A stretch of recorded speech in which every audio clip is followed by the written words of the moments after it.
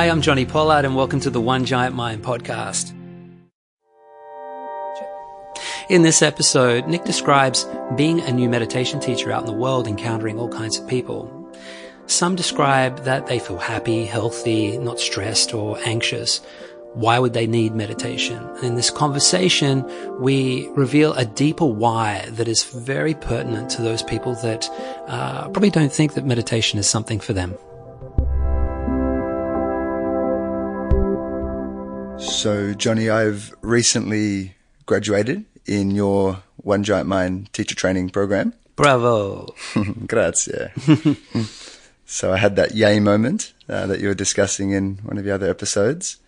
And is it a perpetual yay? Yay! Yay! It is, and I'm excited for more yays.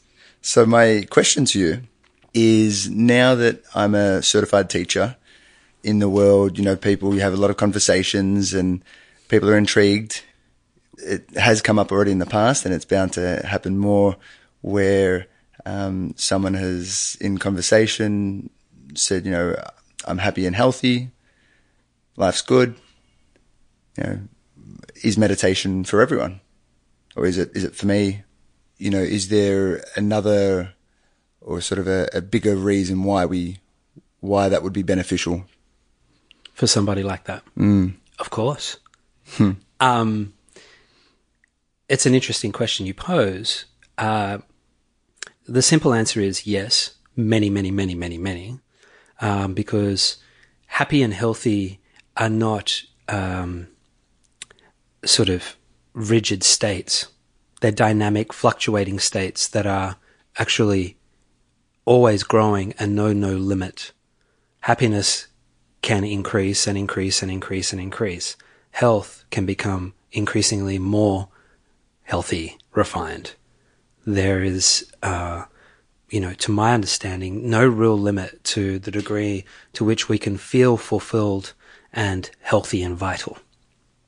We can always increase it. And so that's the framework by which I'll respond to this. When somebody asks you that, it's less about sort of giving them a general response, because they're not coming to you with a specific need. As I trained you in the program, we have this little rule where we're not evangelists. We don't go around telling people why they need to learn to meditate, because that's not really a powerful way of attracting people to inquiring more deeply, because ultimately it is only through inquiry that somebody is receptive to receiving knowledge. If somebody's not open and there's no inquiry, then telling somebody something is likely to cause an adverse reaction, the opposite to the desired reaction, which is get lost. I'm not interested in what you're telling me. But if somebody's saying to you, I'm happy and I'm healthy, is meditation for me? Rather than giving them an answer, I'd ask some more questions. I would say, well, tell me about your relationships.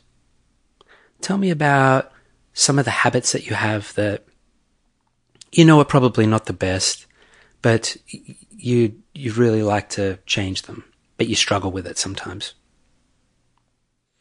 Tell me about, a relationship that you have that you might be struggling with. Are there any relationships that you might be struggling with? And, if that person is human, the answer will be yes.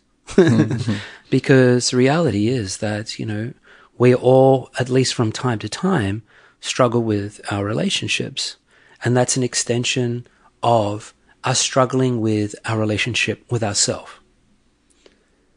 The truth is that we, just like health and happiness, are not rigid, static ideas.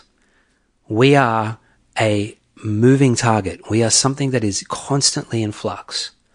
And therefore, our relationship to ourselves is changing.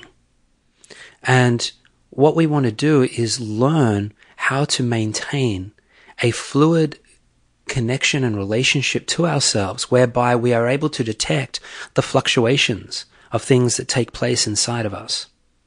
And to counteract and counterbalance in the same way when you're riding a bicycle.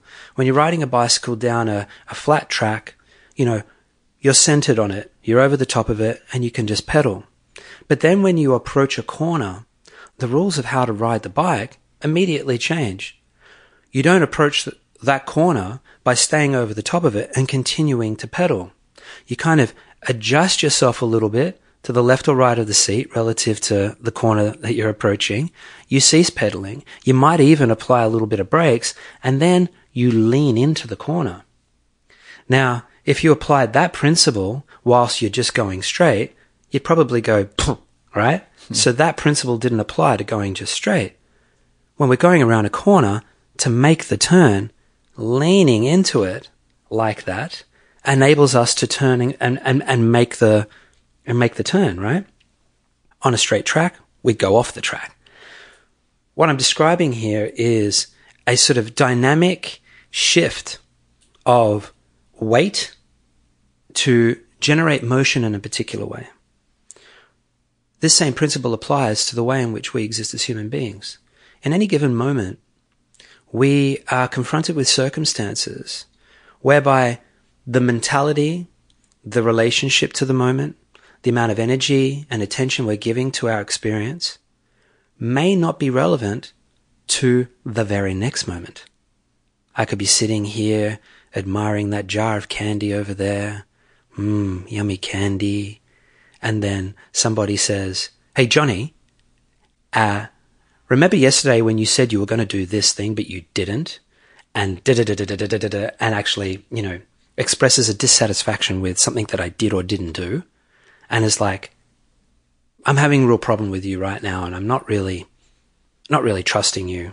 And I need you to demonstrate that you're on board with our agreement," as an example.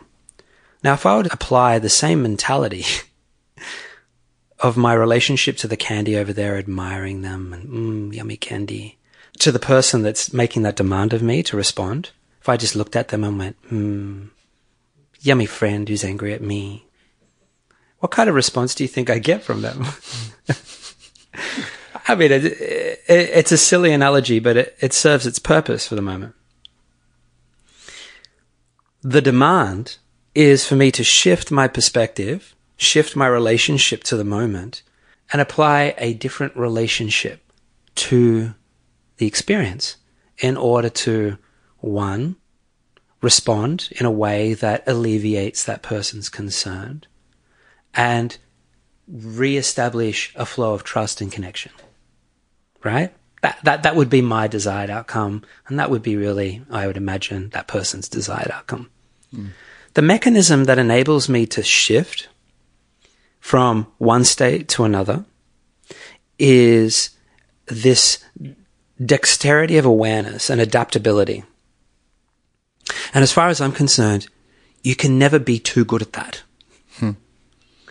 Meditation is the thing that cultivates our internal adaptability, to adapt from one expectation to another, one set of demands to another, in the most elegant and graceful way, where there is minimal resistance, maximum flow, and participation with creativity, rather than resistance, defensiveness, and conflict, which is what we feel a lot of the time. We're doing something and we're trying to get it done for a very important reason, and then something goes bang and slaps us across the face and goes, "Looky here."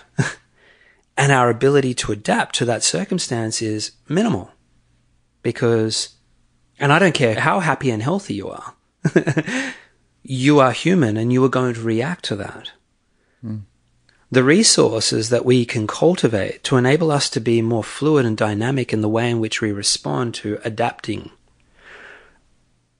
is cultivated in meditation. And essentially what it is a connection to that part of ourselves that knows that we are capable, that knows that we inherently have the intelligence in us to respond to any demand that arises. And it only requires practice through repetition to ingrain this response as a habit. When my body reacts, I notice it, I let go, I revert to that deeper place where that intelligence lies, and I await for insight to emerge and respond like that. And so, in this conversation with this person, what I'm doing is I'm giving you some much deeper subcontext or some subtext to a response that you could possibly enter into a beautiful conversation about what I'm talking about right now. When you ask somebody a question, how are you experiencing your relationships? What's something that you're frustrated with?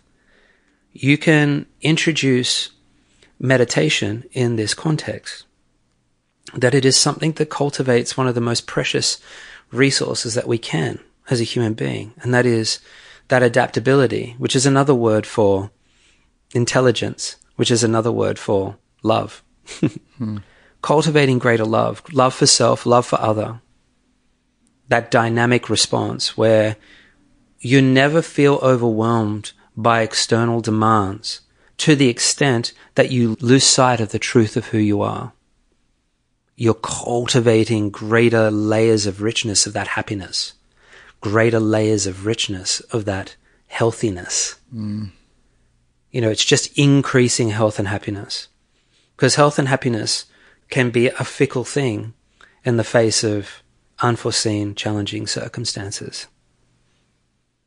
Even for the most adept and practiced, it's still a great challenge. And we can never have too much fuel in the tank. Does that make sense? It does, yeah. I was just thinking it's almost like the way we want to acquire more money or status or prosperity. If we turn that in, we're getting greater fulfillment and subtleties of awareness, which without diving into that space, we struggle to cultivate without doing that. Exactly. Exactly. You can put it just like that. But by saying, asking the question, are there any relationships that you're challenged by? Yeah. Oh, do you mind sharing a little bit about that? Have you considered that, what you're challenged by is the rigid attachment to your idea of how that dynamic needs to play out every time. Because it's the lack of adaptability that causes us to be rigidly attached to our worldview, our way of seeing things, that makes us go, no, I'm not budging. And then clashing of heads. So it creates that fluidity a bit more. Yeah. All we generally need to do in a moment where we're in conflict with our perspectives, it only takes one person to concede and just go, I'm letting go of my worldview for a second. Even though I might be justified in feeling right. That old statement, do you want to be right or do you want to be happy? I'm always after the happy one. I don't care so much for right, only to the extent that it will break a cycle of continued dysfunctional interaction. You need to be right only to the extent to break the cycle. But generally, to get two people back onto the same page requires that you generally concede the need to be right for the longer game of being happy, and that requires adaptability, particularly if somebody's really annoying you. You have faith in your capacity to lead them to a place of a deeper truth of why we interact.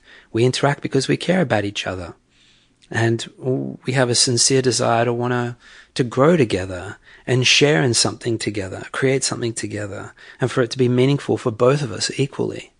And, that's one way of doing it. And meditation is awesome for that.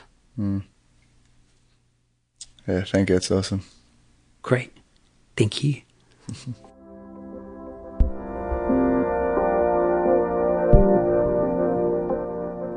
The standout here is the idea that we can never be too adaptable, too nimble and dynamic in life. And regardless of how happy you feel, we can exponentially increase that dynamism and that level of energy through a regular practice of meditation. Special thanks to our show producers, Trevor Exter and Sean Tomlin, music by Ali. Special thanks to Andrea Stern for allowing us to record all of our sessions in her beautiful studio, and to all the One Giant Mind team. Thank you for listening and being a part of One Giant Mind.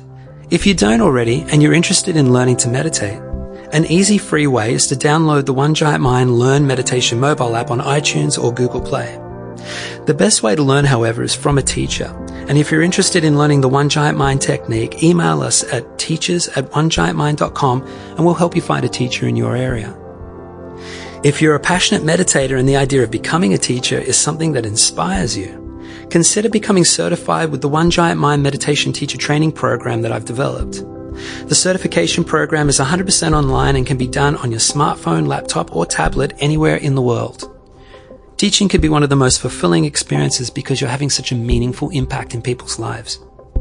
If you're interested in enrolling and would like to receive a special discount, email teachers@onegiantmind.com and mention the One Giant Mind podcast to get a great discount.